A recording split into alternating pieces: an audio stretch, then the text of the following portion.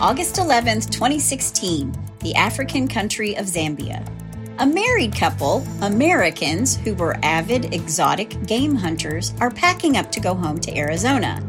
But before they leave their cabin in the Kafue National Park, one of them is dead from an apparent accidental gunshot wound. It wasn't an accident. This case will span 6 years, 2 continents, and 3 countries before anyone is held accountable for this death. Or was it a homicide? This is the case of Larry and Bianca Rudolph, murder on safari. Hey y'all, I'm Chris Calvert. And I'm her husband, Rob Podorf. Welcome to Hitch to Homicide. For better or worse. Till death do us part.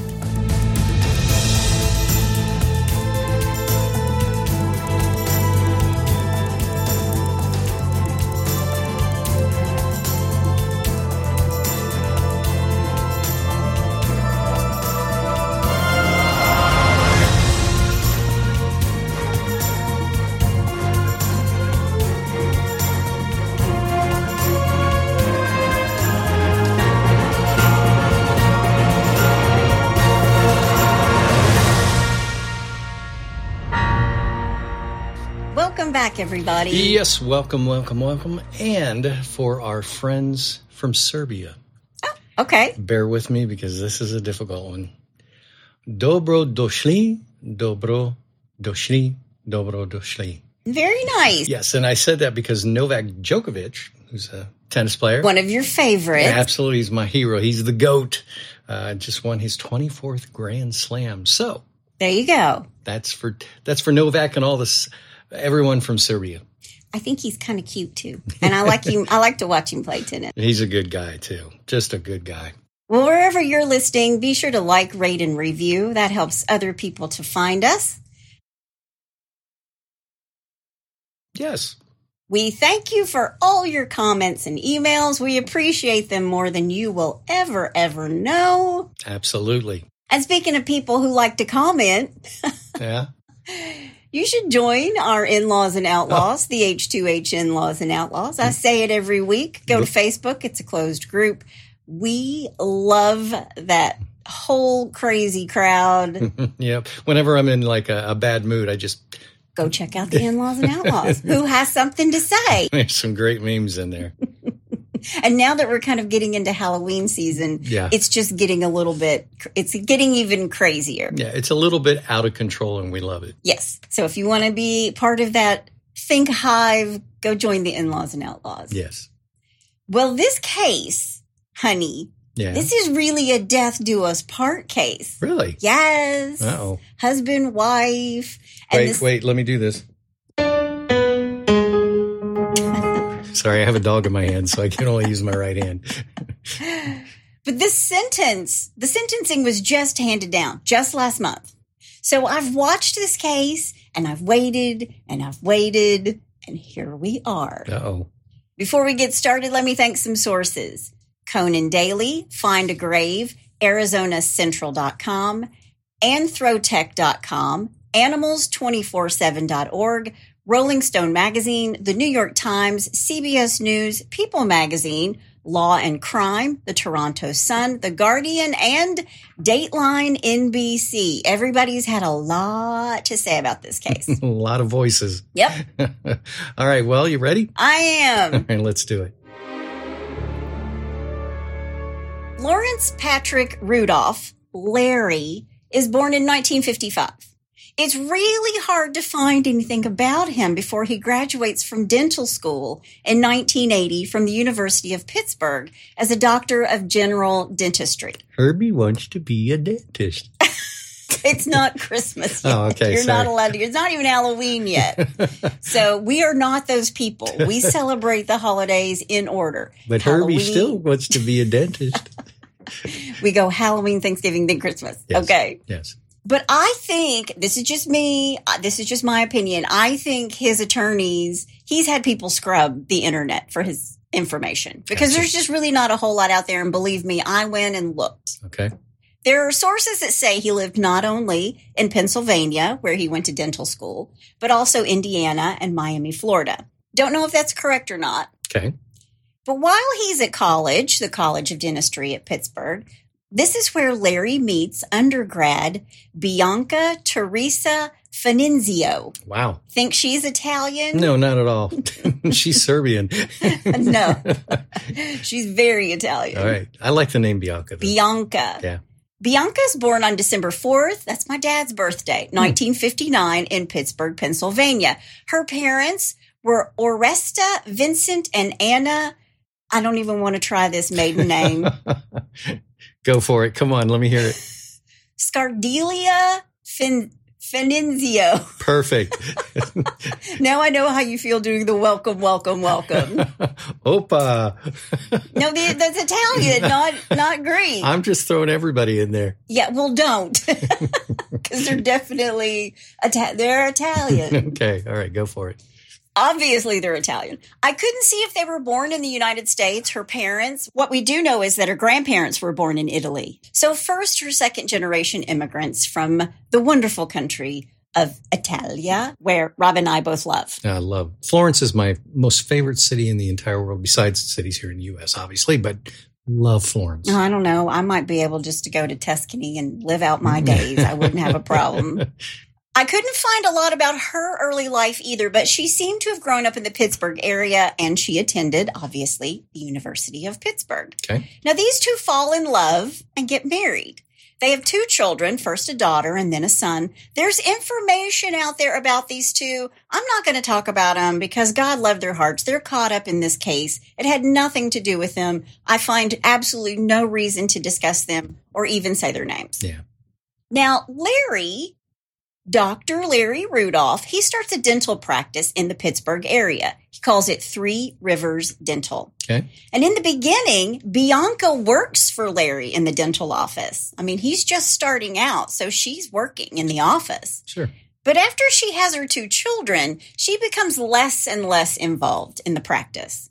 And Larry's practice is really growing, and he starts to advertise. And he's got a few locations. He really grew the practice under the advertisement for sedation dentistry. Okay. Now, I know a lot of people who hate going to the dentist. Myself included. I don't mind it so much. Chris has only ever had one cavity in her whole life. But he's doing sedation dentistry. So he'll put you to sleep before he does anything on your teeth, right? Mm-hmm.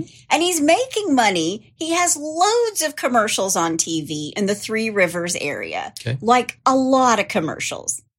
Meanwhile, I read where the kids were doing really well in school. I found their honor roll names in the newspapers. And Bianca is very active. She even trained for like a marathon. Wow. She's like playing golf. And Bianca liked to hunt. Something she picked up from Larry. Okay. Larry is a big game hunter. Safari stuff. Okay. Now, I'm going to say it from the get-go. Don't email me. Yeah. Don't even think about it. Rob and I, neither one of us condone big game hunting or exotic hunting. There are loads of photos of Larry and Bianca's trophies, none of which I'm going to show you or post in the In-Laws and Outlaws. But they are both big game hunters on safari. Yeah. And that's where I'm going to leave that. Yep. Just know we are animal lovers, rescue dogs. Don't email me.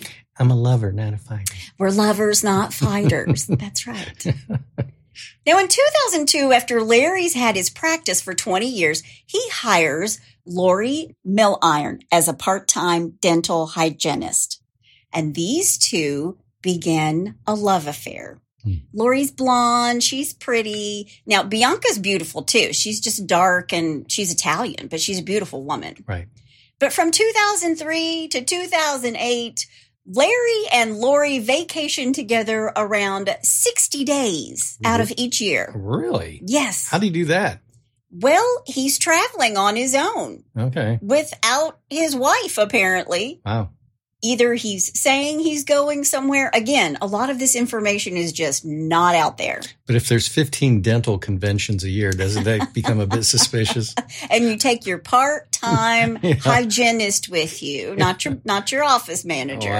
Wow. But these two went to Paris, they went to New Zealand, and they went to Africa. Larry is doing really, really well with his dental practice. And according to some of his former employees in the office, hygienists and office managers, Larry would give really big discounts for cash transactions for things like root canals and other stuff. Sure. Cash that would go into a vault in each of these practices. So he has like 3 or 4 offices. I think he has 4. Okay. But cash that was more than likely never reported to the IRS. You think? Yeah. But according to his staff, part of the reason his clients needed so much work was because Larry would purposely not fill cavities so his patients would require a root canal. What? Or while they're under, remember it's sedation dentistry, he would drill holes in their healthy teeth in order to cause the need for dental work. Wow, what a scumbag. I'm just painting you a picture. Wow. Now, like I said before, Larry and Bianca like to big game hunt together. And Larry's doing so much of it and getting so many trophies. That's what they call them, trophies. Don't email me. But he has so many that he and Bianca join the Safari Club International, where they get together or plan trips for big game hunting. I didn't really look it up. I think there's something in there about conservation. You can go look it up if you want to. Okay. But Larry is highly involved. Now, in 2006, while Larry's in Zambia, he's out big game hunting, Larry claims he's fishing, and he leans in to get a fish. Like, it's on the line. He leans into the water to get the fish out. And a crocodile comes for the fish. Whoa. And bites the end of his thumb off. Wow. Then he says the croc pulled him into the water and he wrestled with the croc. He gets himself free. He's able to swim to shore and call for help. He escaped with a partially bitten off thumb. Okay, well, first of all, if you've ever seen a crocodile's teeth, the likelihood of biting off just the tip of your thumb, that's where I have a question. Number 2. Oh, gosh. We've got a list. Okay. Number 2. Him wrestling a crocodile in the water, Larry would be no longer Larry. Larry would be probably at the bottom of the river being tenderized. He's Crocodile Dundee in this story, right? I mean, he really is. I just named him Larry the Loser. He's so much more. God. But back in the States, he tells this story. Comes back, he's got a partial thumb. He tells this story back at the Safari Club, at the Safari Club International, and they think his story is total bullshit. Yeah. Maybe a piranha, not a crocodile. Not only that, the hunting guide who's usually with him, a guy named Spencer Kakomi, who will be Larry and Bianca's guide a lot. Yeah. But on this particular day, he hears 3 shots, which I guess is the international distress signal. And they rush to the scene, and they find Larry with his half thumb gone. But the camp staff doesn't think he's had a fight with a crocodile. I mean, this is Zambia, and the guides know what they're talking about, just like you knew what you were talking about from behind a keyboard. Yeah, exactly. They didn't believe Larry any more than his buddies at the Safari Club or any more than Rob right now. Wow. But when the camp staff finds him, they're like, Larry didn't have a fight with a crocodile. He's shot the end of his thumb off. He did this to himself. Yeah. And guess what? Larry's going to get a $30,000 a month disability payment because of this. Really? And he will collect $3.5 million in disability insurance. Wow. Now, he didn't shoot his whole thumb off, just the end of it. So it seems to me, if Larry's a dentist and he uses his digits, his opposable thumbs. I think I would shoot the pinky off instead of the thumb. Pick a better digit? Yeah, exactly. Yeah, your thumb seems a little bit more important, but I'm sure it was an accident. So he says. Okay. But even though he's told this big Crocodile Dundee story, he's really well liked, even though he's full of shit. Yeah. And he has so many trophies that in July of 2009, Larry is elected president of the Safari Club International. He and Bianca both worked within the organization, and they're kind of superstars inside this big game hunting world. Okay. This exotic game hunting world, because they're not just big animals, they're exotic as well. Wow. But this group, they want their leaders to be stand-up guys and not philandering, underhanded dentists. Yeah. I mean, they're under a lot of scrutiny to begin with. For real, they're under a ton of scrutiny. Yeah. So in May of 2011, this executive committee of the Safari Club tells him, we need to have a chat about your lifestyle, Larry. And there's an inquiry into his, quote, women, his travel, and his expenses, end quote. Uh-oh. The other board members want to put it on the agenda to be discussed, but he's the president. He takes it off the agenda, and he thinks that's the end of that. Until 2012, when they just out and out accuse him of adultery, and they expel him from the club and strip him of his hunting awards. Wow. And when Larry sues the organization for defamation, Bianca, his wife, stands by him 100%. Man. Wow.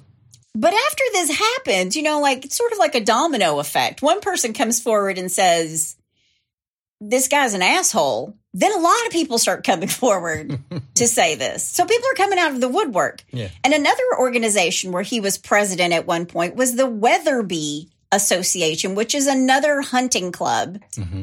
And one of the members and a good friend to Bianca, Betsy Wandke, who worked for the Weatherby Foundation, she was called by Larry at 3 a.m.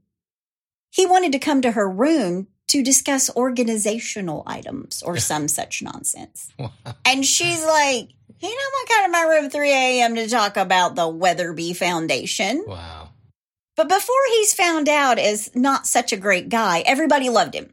And according to many, he had the gift of gab. He was quite the charmer. He made people feel special when he was around them. Well, don't most con men? Yeah. I mean, as I read that or when I was researching and I saw that, I was like, yeah, that's how most con men are. Yeah, that's why they're con men. Yeah.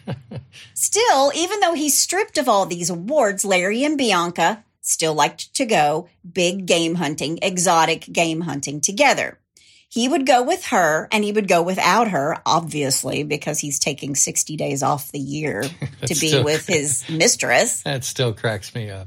But he would go alone, he would go with Bianca, and sometimes he would take his mistress, Lori. So here's what's happening. The practice is booming. He's causing his patients to need all kinds of extra work. He's taking in cash, giving his patients a discount. He's collecting $30,000 a month in disability. He's deep into an affair with Lori Milliron. This is all happening at the same time. Wow. Then in 2015, a woman named Anna Grimley started working as the office manager for Larry.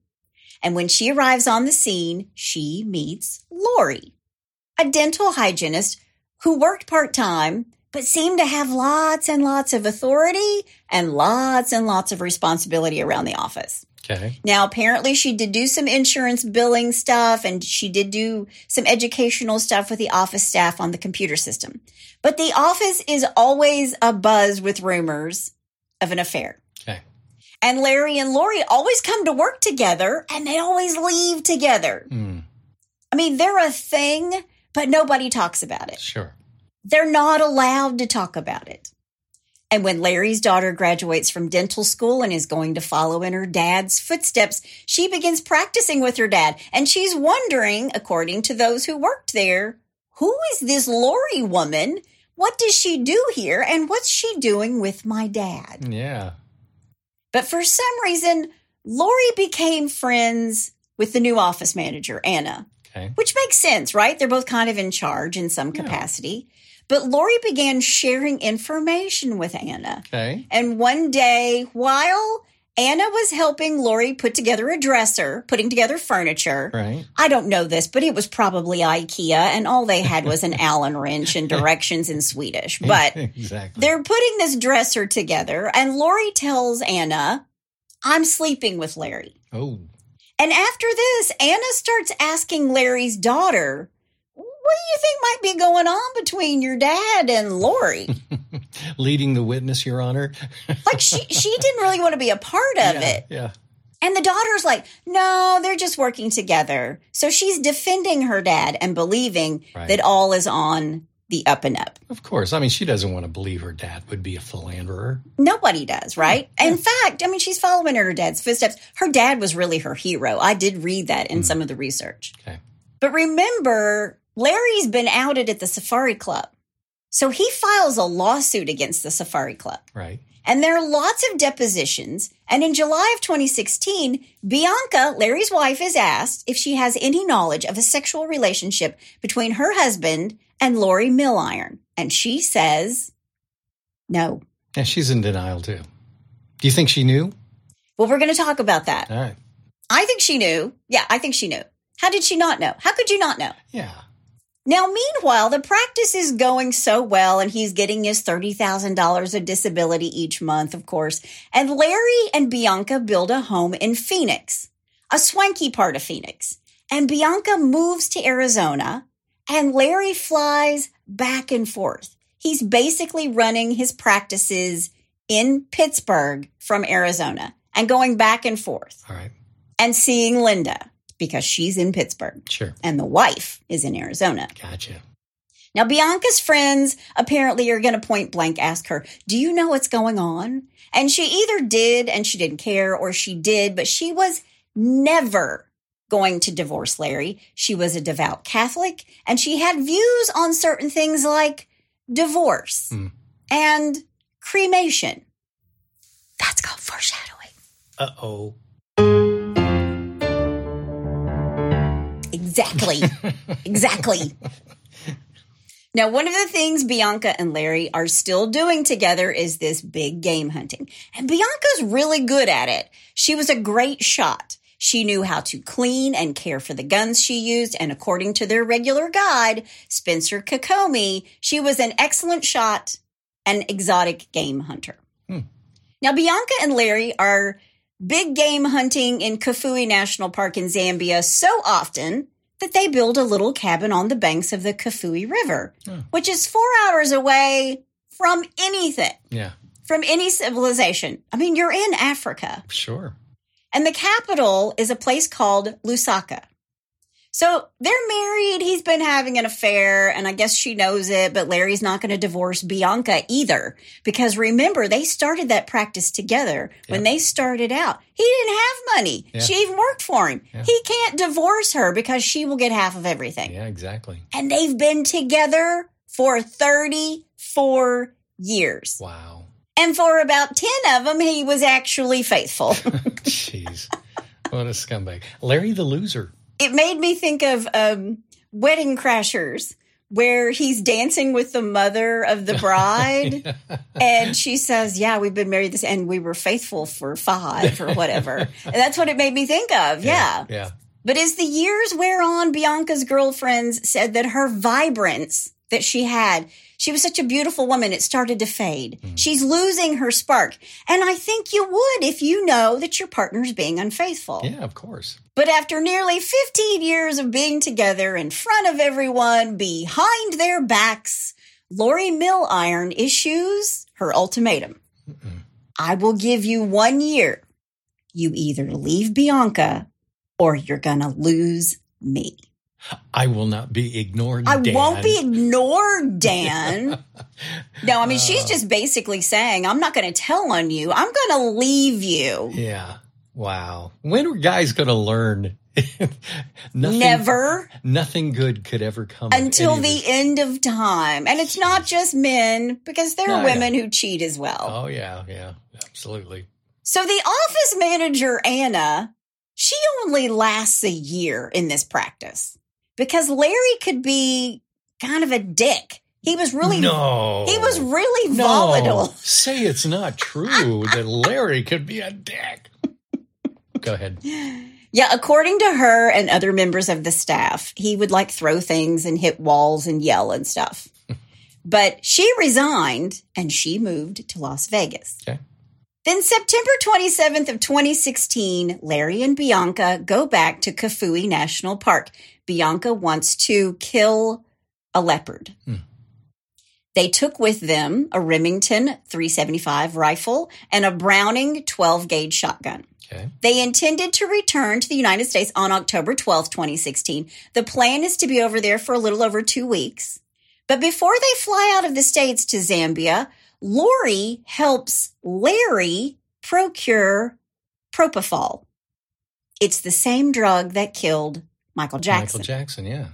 Anesthesiologists sometimes call it milk of amnesia because it looks like milk, but it can be a lethal drug. That's funny that you brought that up because, I mean, some people know I had a brain tumor.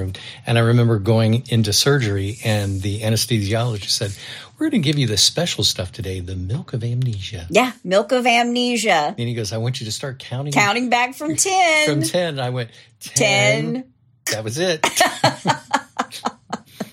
Well, that's what Michael Jackson was using to help him sleep. I mean, they were just putting him out. Jeez. But this propofol arrives at the dental practice before Larry and Bianca leave for their cabin in Africa. Now, whether Larry packed it or not is a mystery. During the nearly 2 weeks in Zambia, Bianca did not kill the leopard, but she did have other, quote, trophies. Again, don't email me. I'm using their language, right? We neither condemn or condone. On the morning of October 11th, 2016, around 5:30 a.m., Larry and Bianca are preparing to leave Kafue National Park and their cabin to go home. They have a wedding to attend. Their nephew on Bianca's side is getting married. Okay. Now, according to Larry, well, they're two different stories. So here's number one. According to the sources and the people in Zambia, it's very early in the morning and these two are packing up. Larry is in the bathroom taking a shower. He hears a gunshot while he's taking the shower. He gets out and he finds his wife on the bedroom floor bleeding from the chest. Larry says the shotgun had been left loaded from the hunt the day before and that the gun went off while Bianca was trying to pack it into its soft-sided case. Now, other than Spencer the guide, there was also a man named Godfrey Nakubri. He was the camp manager. Quote, they were a good couple, very humble, especially Bianca, end quote. Godfrey is also near the cabin when the shot goes off. And he's nearby because he wants to say goodbye to Larry and Bianca. Right. And Godfrey hears the gunfire and a voice that is yelling. And Godfrey and Spencer are both really surprised to hear a gunshot because it's so close to the cabins. Yeah. And that's just not something that happens. Sure. So Spencer rushes to the cabin and sees Bianca lying in the floor in a pool of blood. Next to her is a rifle in its soft case. It's partially unzipped, and at the end of the case, there's a hole that's been blown through the end of the soft case. Okay. A shotgun hole. Right. Where the shot went through it. Sure. It's about this time that Godfrey arrives at the cabin. Bianca's dead, shot through the heart. Larry is beside her, crying and saying, quote, what am I going to tell my children, end quote. And when Larry calms down, he tells them both the story. He was in the bathroom taking a shower while Bianca was packing to go home. She was trying to force the gun into the gun case, and that's how it fired. It was an accident. Okay. The Zambian police in Mumbwa take Bianca's body to the capital, Lusaka, which is, remember, 4 hours away. Sure. And the body undergoes an autopsy. She died from a shotgun wound to the chest. A Zambian forensic pathologist identified the cause of her death as hemorrhagic shock and macerated left side of the heart and perforated lung and gunshot injury. Wow. Like straight through the heart. Yeah. And they determined it's an accident based on Larry's story. And Larry wasn't too happy about them taking her body in for this autopsy. And it kind of takes the police by surprise. They're like, okay, but she's dead and we need an autopsy. And in that moment, the police, they don't believe what Larry is saying. There are too many unanswered questions for them to think that any of this is cut and dry. Right, right. Now, what do you think Larry does next? No idea. None. Well, he doesn't call his kids. What's he do? He sends his brother-in-law an email to let him know that they won't be making it to the wedding. What? Yeah. Larry and Bianca's kids don't know what's happened to their mom, but they are trying to get in touch with her. What's his reasoning for sending an email? Well, he kind of, and you mean in not getting in touch with the kids? Yeah. Well, he kind of has an excuse, maybe. Okay. But meanwhile, the kids are really trying to get in touch with their mom, and their dad isn't communicating with them. Okay. He's hard at work making arrangements for Bianca's body. And when she's taken to a funeral home, Larry insists now the autopsy's over. Her body needs to be cremated now, right away. Cremate her body now. Yeah. Zambian police officers go to the camp and to the cabin to see the scene for themselves. Right. And they know this is an American couple, people with money, and the United States is going to want answers from us. Of course they will. So they go to the cabin to collect evidence. They wanted to determine if the gun had been properly unloaded, or did it accidentally go off? Was this a suicide? What was this? Right. Larry has to contact the United States Consulate General to report the death and to say, I need to get a body cremated so I can get it back to the United States. Mm-hmm. Because she's still a United States citizen. Larry tells the chief consular that he needs the cremation expedited, like now. He wants it done now, like the next day. Mm.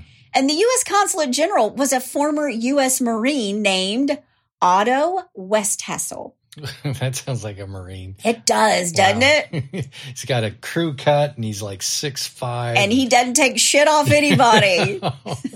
His brow is furrowed. Okay. I did not look up to see what Otto looks like, but Otto, we're on your side, dude. Yeah. But this guy's a Marine, and he's like, look, I've seen plenty of gunshot wounds. So he goes to see Bianca's body because it all sounds hinky to him. Yeah, suspicious. And when he sees the body, he doesn't think it looks like it's self-inflicted, even if it was an accident. Yeah. So he starts to take photos, and Larry was very upset that he was taking photos. I'm sure Larry the loser was.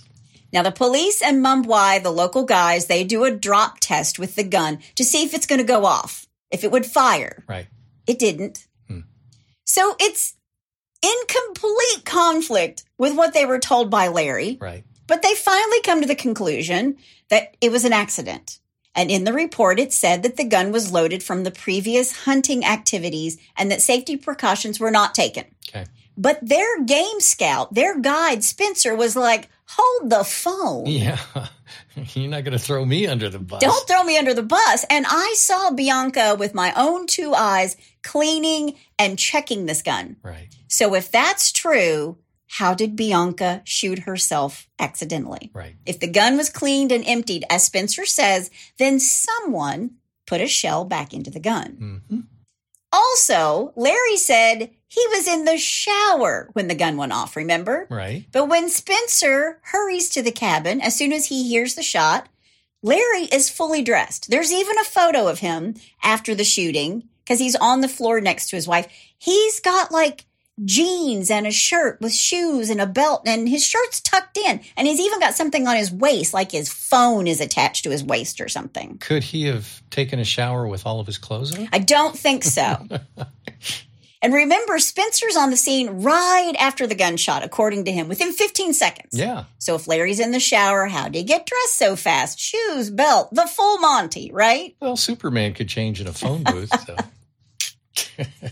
Also, Larry wants Bianca's body cremated because it would be too expensive to ship her body back, says the man who's paid thousands to have huge animals sent back to the United States to be stuffed by taxidermists. Yeah, try another one, Larry. Really, Larry? Yeah, try another really? one. Try another one. After Larry gets what he wants. Oh, wait. So did he get her cremated? He did. Really? He did. Wow. Because that's what the report says. It was an accident. Okay. For now. Okay. But he flies back to the United States via Johannesburg to Arizona. And when he's in Johannesburg, he calls his son, who then flies to Pittsburgh to break the news to his sister. Oh. And Larry calls Lori Milliron. Wow. 11 days later, on October 22nd, there's a funeral for Bianca in Arizona. Okay. Not even 2 weeks later. Wow. But it wasn't a Catholic mass.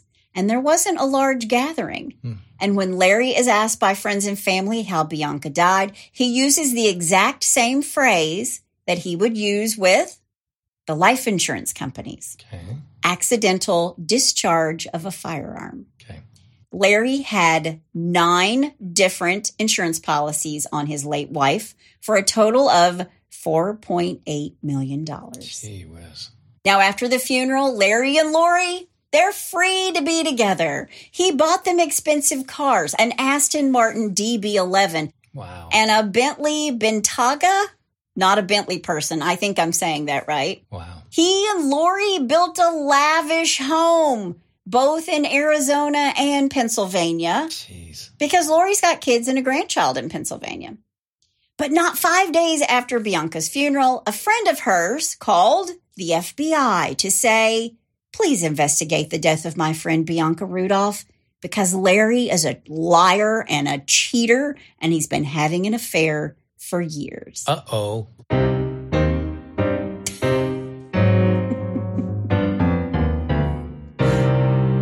Okay, go ahead. But I just imagine, like, the FBI gets his phone call, and it's like a dog's ears, like, wait, what? You know, it's like, whoa. But as you might imagine, Bianca's death is national news. And Larry's former office manager, Anna Grimley, the one who heard all about the affair while she and Lori were putting together the dresser, right. She sees this story, and at first she's thinking, I'm going to keep my nose out of this. Yeah. But finally, she calls the FBI, where she is in Las Vegas, to say, look he was having an affair, and nobody was allowed to talk about it, but she told me. And they're like, this is the FBI. The FBI is like, honey, you're not the only person who's made this phone call. Oh, wow. And not only that, yet another friend had called to say Bianca had strong feelings about being cremated, and she would never want her body to be cremated. Yeah. Wow. So FBI agents go to Vegas to meet Anna, and Anna tells them, Lori gave Larry an ultimatum. You have 1 year to get rid of Bianca, or I'm leaving. And now we have motive. Yeah. An affair and motive, and not to mention $4.8 million in life insurance money. Yeah. Actually, it's $4,877,744.93. But who's counting? Yeah, exactly. Wow. But the FBI knows this isn't enough evidence. This isn't enough for anything. Right. Meanwhile, Lori's moved into the big house in Arizona, and months turned into years, and Lori and Larry are living the high life in their Aston Martin and their Bentley. Meanwhile, 3 years later, the FBI has packed their bags and flown over to Zambia. They're not letting this go. Yeah. They even go into the cabin to inspect where the death happened, and they interviewed witnesses at the scene and anybody who'd been around Larry after Bianca's death. And what the FBI learns from Spencer, the guide, is that Larry didn't want to go to the police that day because he was afraid. Larry was afraid they were going to arrest him. And Spencer also tells the FBI that at first, Larry said he wanted to kill himself because his wife had just committed suicide. Then he changed his story and said it was an accident while she was packing up the gun. Okay. The FBI also speaks with Betsy, the other female hunter who Larry wanted to meet in her room at 3 a.m. Right. That Betsy? Yeah. Betsy tells authorities that Bianca would never mishandle a firearm. Right. And she tells them, look, she either killed herself or she was murdered, but it was not an accident. Now, the Zambian government has said it was an accident, and even the 9 insurance companies signed off on it as an accident. But the FBI is not letting this go, just like Scotty with a chew toy. Not letting it go. It's either going to be destroyed or he'll just keep chewing on it forever. Not letting it go. Yeah. They learn about the 2006 crocodile thumb eating incident and his insurance claim for disability to the tune of $30,000 a month. So the FBI is thinking, if this dude would shoot off his own thumb for some money, what would he do to get rid of Bianca in order to cash in her life insurance policies and be rid of her without a divorce and a 50-50 split of their assets so he can be with his girlfriend? Right. Then in early 2020, Larry and Lori, they're living in High Cotton. Lori's in the mansion that Larry and Bianca built, but they're building a newer, bigger, more beautiful home. And while this happens, Larry and Lori are enjoying the good life. There was this place in Arizona that they liked to eat outside of Phoenix called Steak 44. Okay.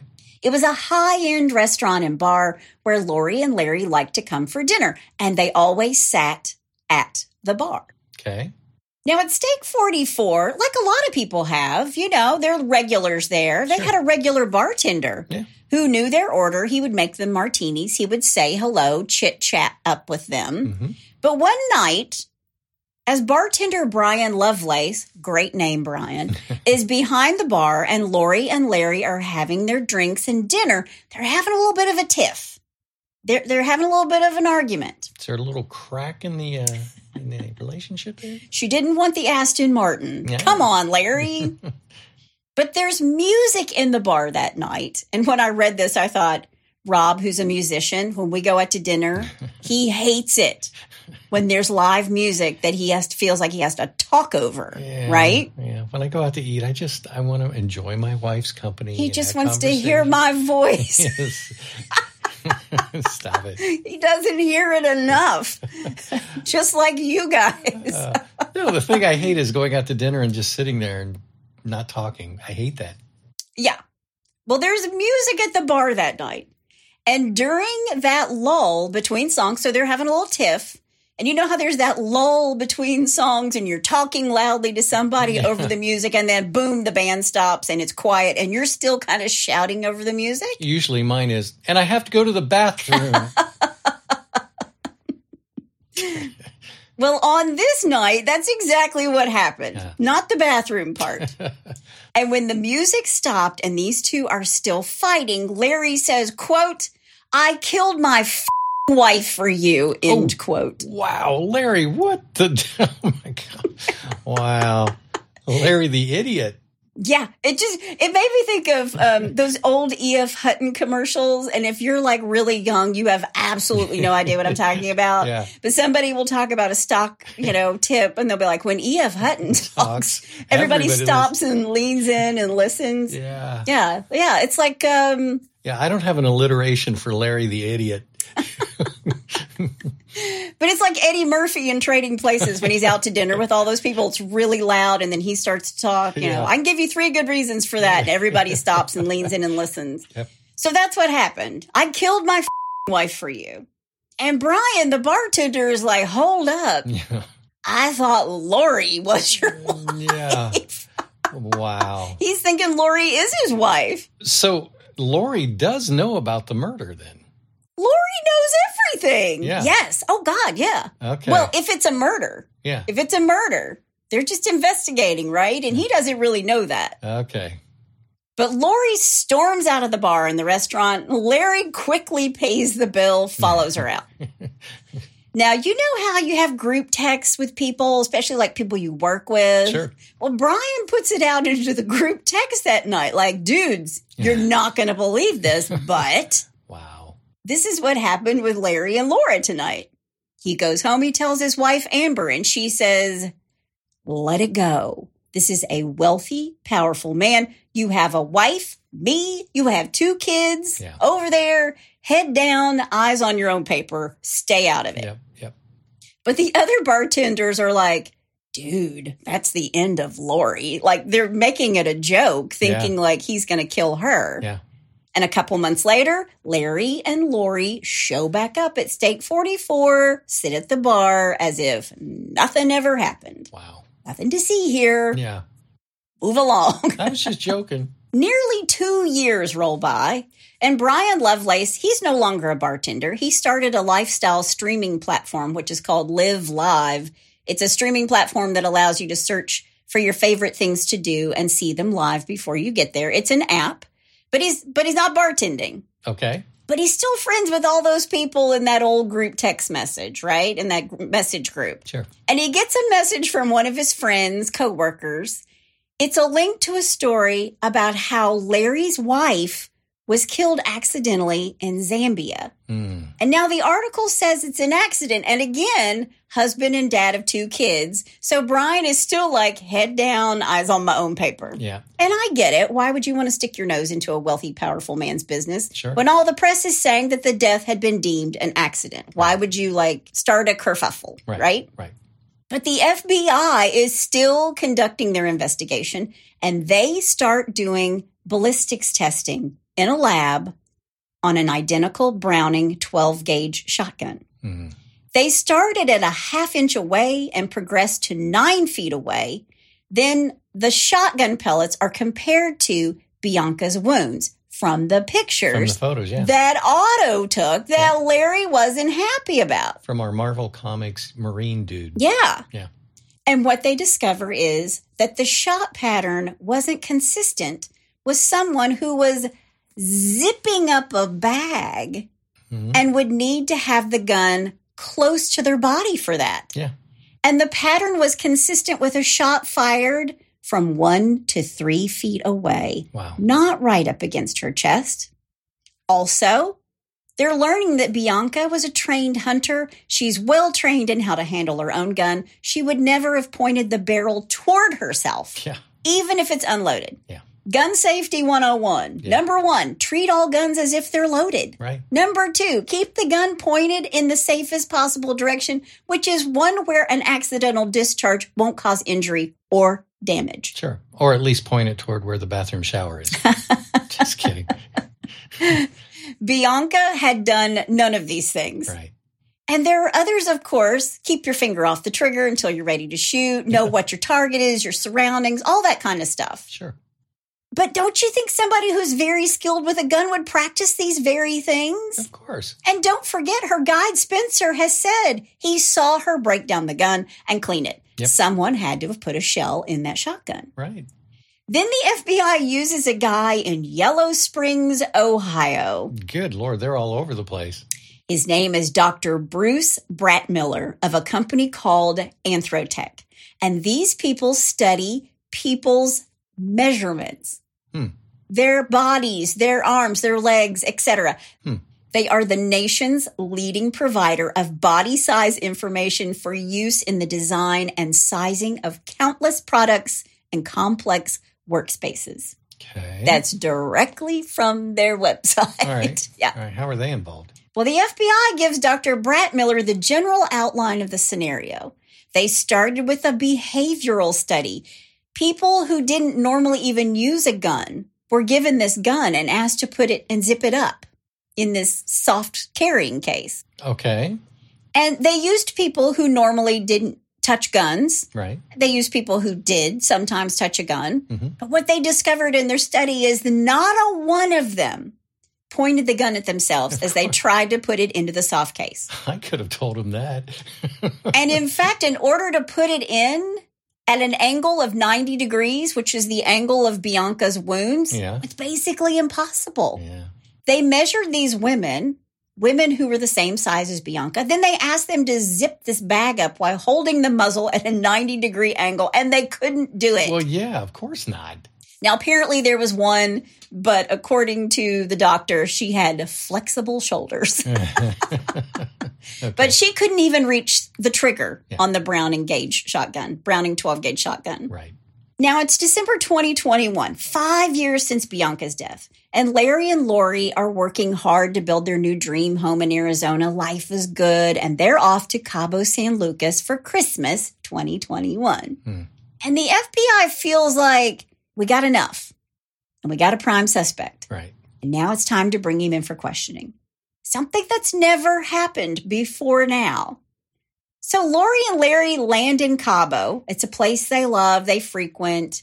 But this time when they get off the plane, the Mexican police are waiting for them at the direction of the FBI.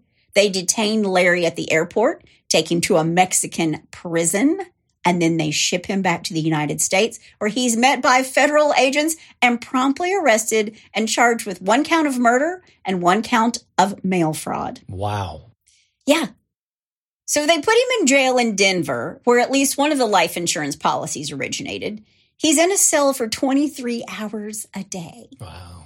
2 weeks later, Lori shows up for his detention hearing in federal court in Denver, Colorado. Federal prosecutors think Larry's a flight risk and a danger, and they argued for 0 bond. And the defense tried to convince for Larry to be on house arrest, and the judge denies bail and says, nope. Just because he's got money doesn't mean he's going to be treated any differently in my courtroom. Yep. So Larry's denied bail, and Lori receives a subpoena to appear in front of the grand jury. And when these two appear on the same day in front of the federal grand jury, Larry pleads not guilty, but he is indicted for murder based on all the evidence. Gotcha. Now, word travels fast, right? Everybody in Pittsburgh knew this guy. He's the guy on TV all the time. It's Dr. Rudolph of the Three Rivers Dental, the guy who does sedation dentistry. Pittsburgh in the Pittsburgh. Exactly. I need the rub. Give me the rub. Give me the rub. Meanwhile, Larry's daughter, who's a practicing dentist in his group, sticks by her dad. And this story is national news. And of course, that meant that Arizona TV picked it up, and the bartender Brian Lovelace sees it. And now he feels a little differently about what he heard. And all the people in his group are like, dude. You gotta go forward. Dude. And this is what everybody's going to love. When I read this, I was like, I can't wait to tell people this. But one of his friends, one of his people, she's a woman who is obsessed with true crime. Good. Brian called her Nancy Drew. And Nancy Drew sends Brian a link to the story that's all over the internet. Right. And then Nancy Drew, she wants to get to the bottom of this. And she calls the FBI and says, listen, here's what happened. She gives them Brian Lovelace's name. And then she calls him and says, Brian, I spilled the beans and the FBI is going to give you a call. Brian, thank you. I know you didn't want to get into this, but guess what? I'm Nancy Drew. Yeah. I'm blowing the lid off of this. Yeah. And buddy, let me tell you, they loved getting that phone call from Nancy Drew. Sure they did. I saw nowhere what her real name was. Okay. They just called her Nancy Drew. All right. Now, while Larry is in custody, the FBI is watching Lori like a hawk because she's running this dental practice from Arizona. Okay. And the federal prosecution goes back over her testimony from her grand jury appearance, and they realize Lori's really evasive about stuff. She said, I don't know. I don't recall a bunch. Yeah. This is a woman who was in a long-term affair with Larry, and after the death of Bianca, moved in with him, started driving her fancy car, and started building not just a new home with him, but a life. He had so much motive.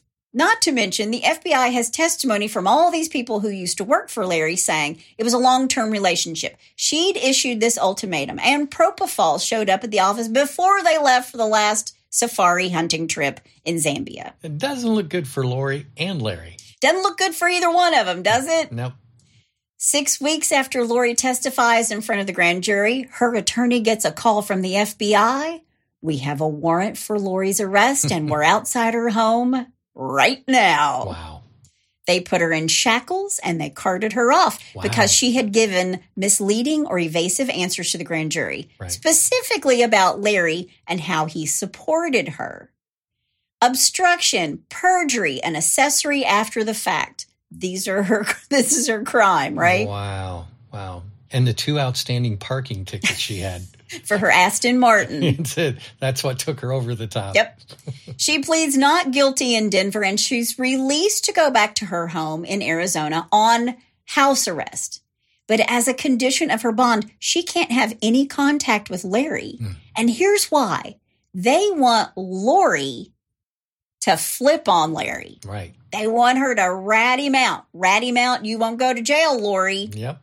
Now, they have all this evidence, but it's all circumstantial, really. Right. Lori denies giving the ultimatum, and she sticks by Larry. She says, I didn't say he had to kill his wife. I didn't say he had to get rid of his wife. Right. And she does not flip on him. Okay. And I think she stood her ground because she thought everything was circumstantial. The Zambians and even the insurance companies who paid out close to $5 million said this was accidental. Well, and I'm sure, too, her attorney is telling her, listen, this is all circumstantial, so don't say anything that will incriminate you or Larry. Yep. Yeah. In July of 2022, Lori Milliron and Dr. Larry Rudolph stand trial together. And during court proceedings, investigators argued that Larry had killed Bianca for financial reasons and to be with Lori. Testimony during the court proceedings showed Lori had been receiving cash payments from Larry in the years leading up to Bianca's death and had received a credit card from him after Bianca died. Credit card? What about the car? Yeah. The feds also had recordings of all the phone calls between Larry and Lori in prison, even though they're not supposed to be talking. Wow. She was cut off from him, remember? Yeah. And even though he doesn't come out and say he murdered his wife, it's still really apparent that these two are a couple. So Larry is going to have to take the stand. Mm-hmm. When it goes to trial, Larry gets on the stand and, according to Rolling Stone magazine, attempted to transform his image from that of an accused murderer and alleged fraudster, a liar, philanderer, a lobbyist for big game hunting who begged the Trump administration to let him join the cabinet, into a weeping widower. He claimed he was a shamed cuckold who couldn't please a sex-charged spouse, and so entered a, quote, "don't ask, don't tell," end quote, open marriage. Okay. He made himself out to be an ailing doctor whose wife had died tragically of an accidental shotgun discharge while he took a in the bathroom next door, end quote. Quote, "sometimes," he said on the witness stand, "it takes me a while," end quote. That's right. Larry's changed his story. And here's what it is. Okay. He wasn't taking a shower. He was in the bathroom releasing the Kraken. That's why he was dressed when he came out. Oh, okay. Yeah.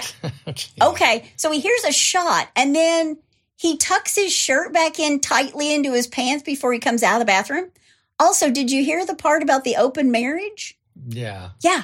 That's right. Larry and Bianca had an open marriage. Yeah, listen, I don't even tuck my shirt in when I hear Scotty barking out there.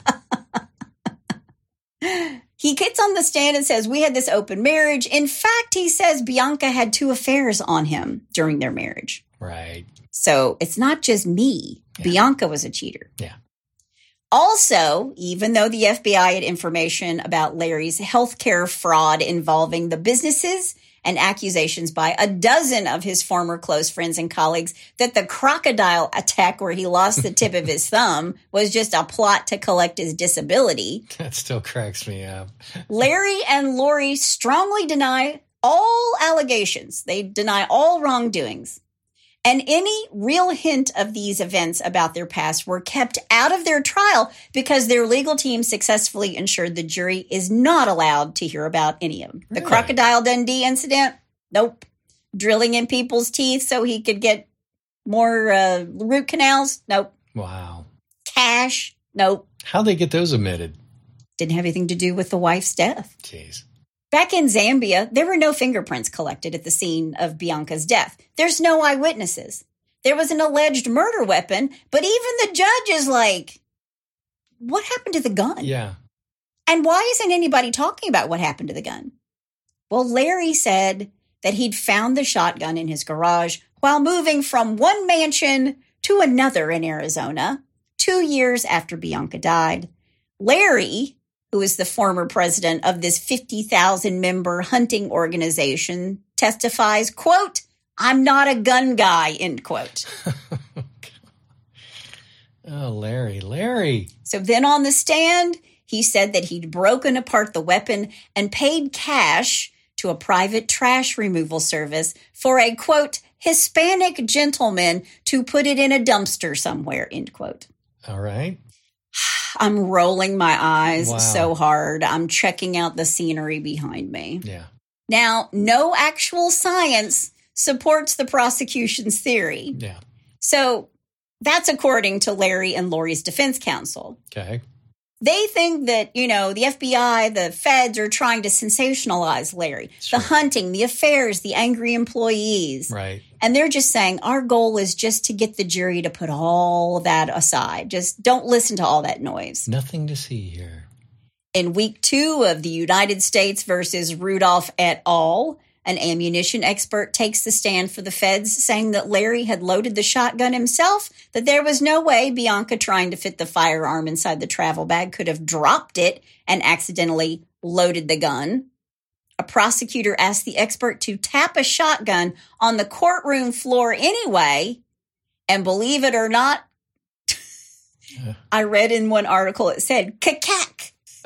Onlookers remember gasping under their masks as a bullet rolled into the chamber. Ooh. Quote, It was maybe even worse than the OJ glove, end quote. Yeah.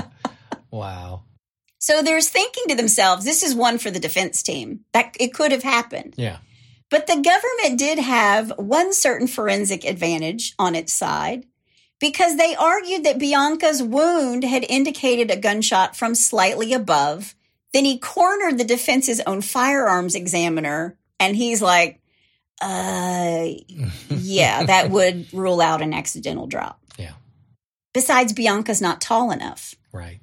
She couldn't have reached the shot herself and shot herself in the heart at such close range. Yeah. And they're saying, look, we have all this evidence that the bullet came from 3 feet away. Right.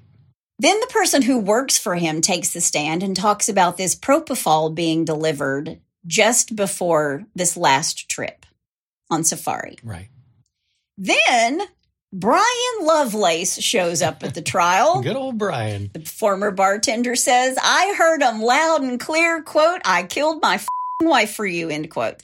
And the defense says, no, I think you heard him say, quote, they think I killed my wife for you, end quote.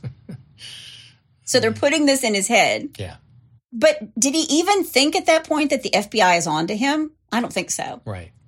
And Lovelace says, no, I heard it pretty loud and clear. And when they ask him if he would be surprised to know that that's really what he said, Brian Lovelace said, quote, would it surprise me? Everything is surprising me, end quote. And everybody in the courtroom laughed. That's good. Good for Brian. In the end, the people who knew Larry said it was a familiar performance up on the stand. Quote, his demented narcissism allows him to consider himself righteous, even though he is beyond evil, end quote. So they liked him. That's one of his friends on the stand under oath. Wow. I would make sure that he didn't write his epitaph. Yeah. Yeah. Now, this kind of answers your question about not calling the kids, because when Larry is on the stand, they ask him, why didn't you tell your children right away? Right. Well, an article in the Zambian news talked about Bianca's death the next day. They even misspelled her name.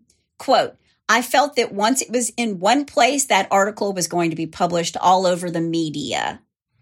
That damn article, sorry, robbed me of the opportunity to see my son first, end quote.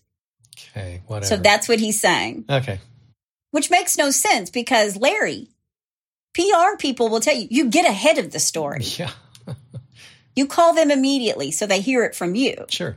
Larry admitted to being, quote, very paranoid about the anti-hunting forces in the world, end quote, and said he wondered if pictures of Bianca's body taken by the suspicious diplomat before it could be cremated could be made publicly available. Okay. He thinks Otto's going to release these pictures. Yeah, whatever. And the prosecution looks at him and says, quote, the American embassy isn't TMZ, is it? End quote. Nice. Then there was a post-nuptial agreement that comes forward, apparently signed by Bianca just months before her death and witnessed by one of Larry's longtime friends. It said that in the aftermath of her two affairs, a pot of $2 million is what she would get in a divorce as opposed to his $7 million. So was the whole he didn't want to divorce her because he didn't want to split the spoils, is that out the window? Yeah. And they go after this guy who said he witnessed it, but he never deviates. Like the FBI apparently went to his house and started like tearing through stuff. But while Larry is on the witness stand, he gives a very teary testimonial, 2 days and 5 hours of crying, where even though he told of Bianca's indiscretions, what about the fling he had in Vegas with a girl named Tammy, or maybe it was Tiffany? This happened as soon as he returned from Zambia. Oh, wow. Are these the actions of a grieving widower? Yeah. Hey, Lori, he's even cheating on you. Yeah, well, you can't change a leopard's spots. When the jury went out to deliberate, Lori, who is on house arrest, remember, she goes back to her Airbnb with the defense team and her family, and she's drinking wine and kicking up her heels. She thinks they're off the hook. Right. And why do we know this? Well, she let Rolling Stone follow her around for this story. Oh, really? But when the jury comes back after about a day and a half of deliberation, and on August 1st, 2022, a federal jury found him guilty. There. Both of them. Oh, wow. Now, another year passes before he's sentenced, before either of them are sentenced. Dr. Larry Rudolph, now 68 years old, will spend the rest of his life in federal prison and have to pay nearly $7 million in financial penalties. Wow. Also, when they sentenced him on August 21st, 2023, just a month ago, along with life in prison for murder, Dr. Rudolph will serve a concurrent sentence of 20 years for defrauding multiple life insurance companies. Wow. He will also have to pay about $4.8 million in restitution, plus a fine of $2 million and a $200,000 special assessment on one count of murder of a U.S. national in a foreign country and one count of mail fraud. Wow. As for Lori Milliron, who was so excited to get into her new mansion in Arizona, on June 23rd, 2023, Lori was sentenced to 17 years in federal prison for accessory to murder. Wow. And she was ordered to pay a fine of $250,000. Now, Larry's daughter gave an impact statement, which was just so heart-wrenching. I really feel for Larry's family because they lost their mother, too. Sure. Yeah. Judge William J. Martinez argued that the long sentence for Lori was well-deserved because evidence pointed to her, quote, encouraging, end quote, the crime. He added that Lori seemed unrepentant in her part because he judged her emotionally unmoved when she was shown graphic images and listened to wrenching testimony during the trial. So the judge is watching her and she's just like, yeah, whatever. Yeah. Wow. Both Larry and Lori are appealing these sentences. And now we wait because they're going to appeal it all of it, both of them. Sure. But for now, they both sit in federal prisons awaiting those appeals. But that is the story of Dr. Rudolph, his wife Bianca, and his lover Lori. That's all I have to say about that.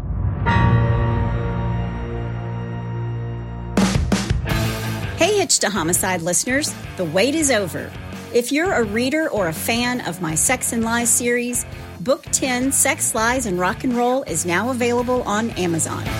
With a successful tour and 2 years of sobriety under his belt, rock star Noah Hart is ready to put his secrets and the past behind him. That is, until his former bandmates and business partners are murdered one by one, and suddenly he becomes the prime suspect. When FBI agent Louisa Hathaway is assigned to the case, no one, including her partner, is aware she carries her own secrets, including an undeniable infatuation with rock and roll's bad boy, Noah Hart. As the body count rises, Agent Hathaway is torn between unraveling the truth and falling for the man who might be the killer. Don't miss this new book, Sex, Lies, and Rock and Roll, by me, Chris Calvert. Only on Amazon. Rock and roll will never die, but it might kill you.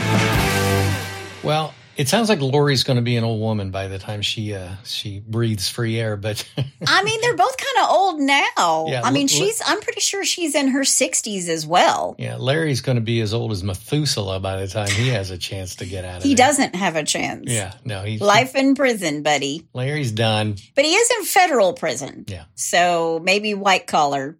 I don't know. Yeah. Well, I'm glad he's put away. There you go. Me too. All right. Well, let's move away from that to a little Bless Your Heart. Well, bless your heart. All right. I got some good ones for you. I need a good one All after right. being on African safari today. The first one I'm calling, now, that doesn't look like a spare tire. Okay. A Bronx man wanted by the NYPD was arrested in Pennsylvania on Wednesday after he was found locked in the trunk of a car, a report said. He was in the trunk?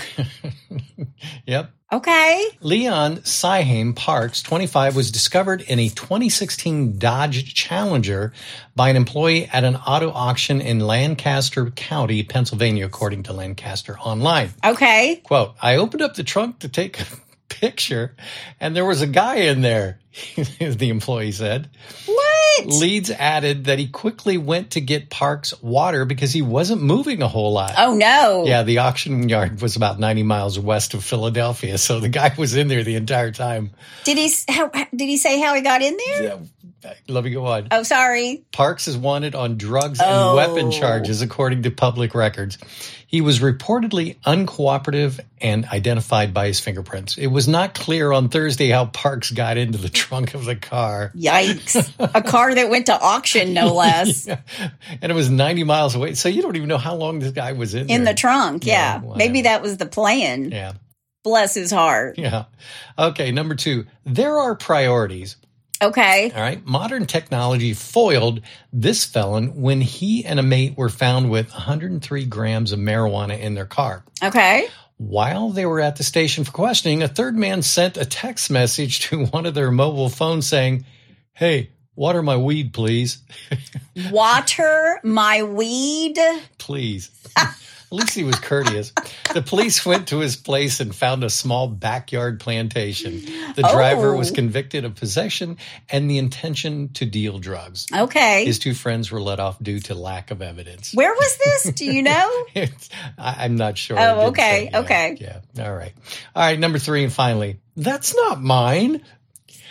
According to a police report, early Friday morning, a woman was pulled over near a hotel in Griswold Road in Elyria, Ohio. Okay. Seconds into the stop, the officer said he saw Elizabeth Johnson place her hands under her shirt and shove something in her bra.